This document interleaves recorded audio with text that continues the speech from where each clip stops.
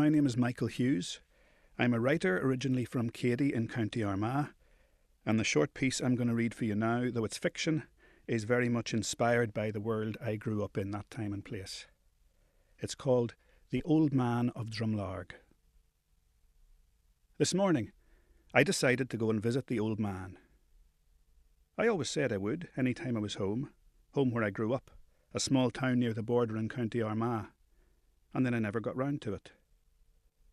But today, I couldn't find the place, and nobody I asked knew what the hell I was talking about.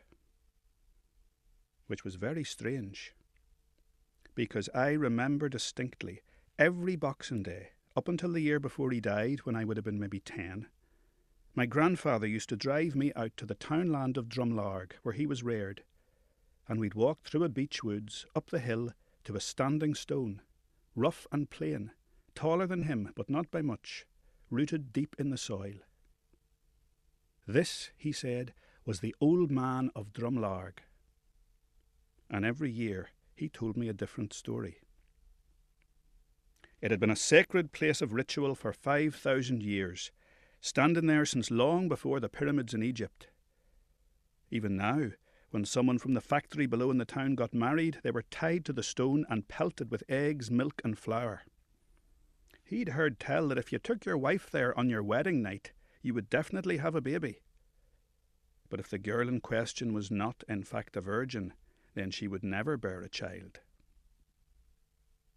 Another time, it was an old mass rock from penal times, and it used to lie flat.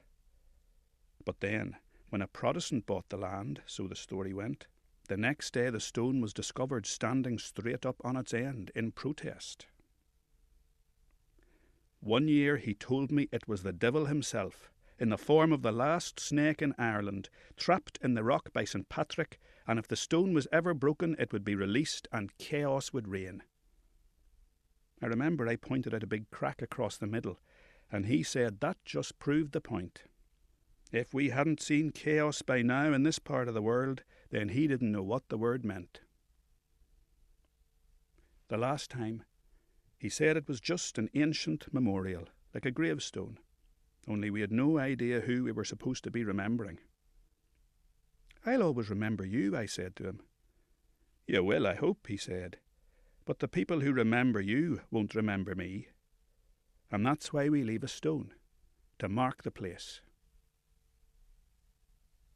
So this morning, wandering the woods, getting nowhere fast, I had to wonder if the old man of Drumlarg was no part at all of the local culture or history or folklore, but just a private myth he liked to play with, a little place he'd found for himself alone, belonging to nobody else, until he passed it on to me.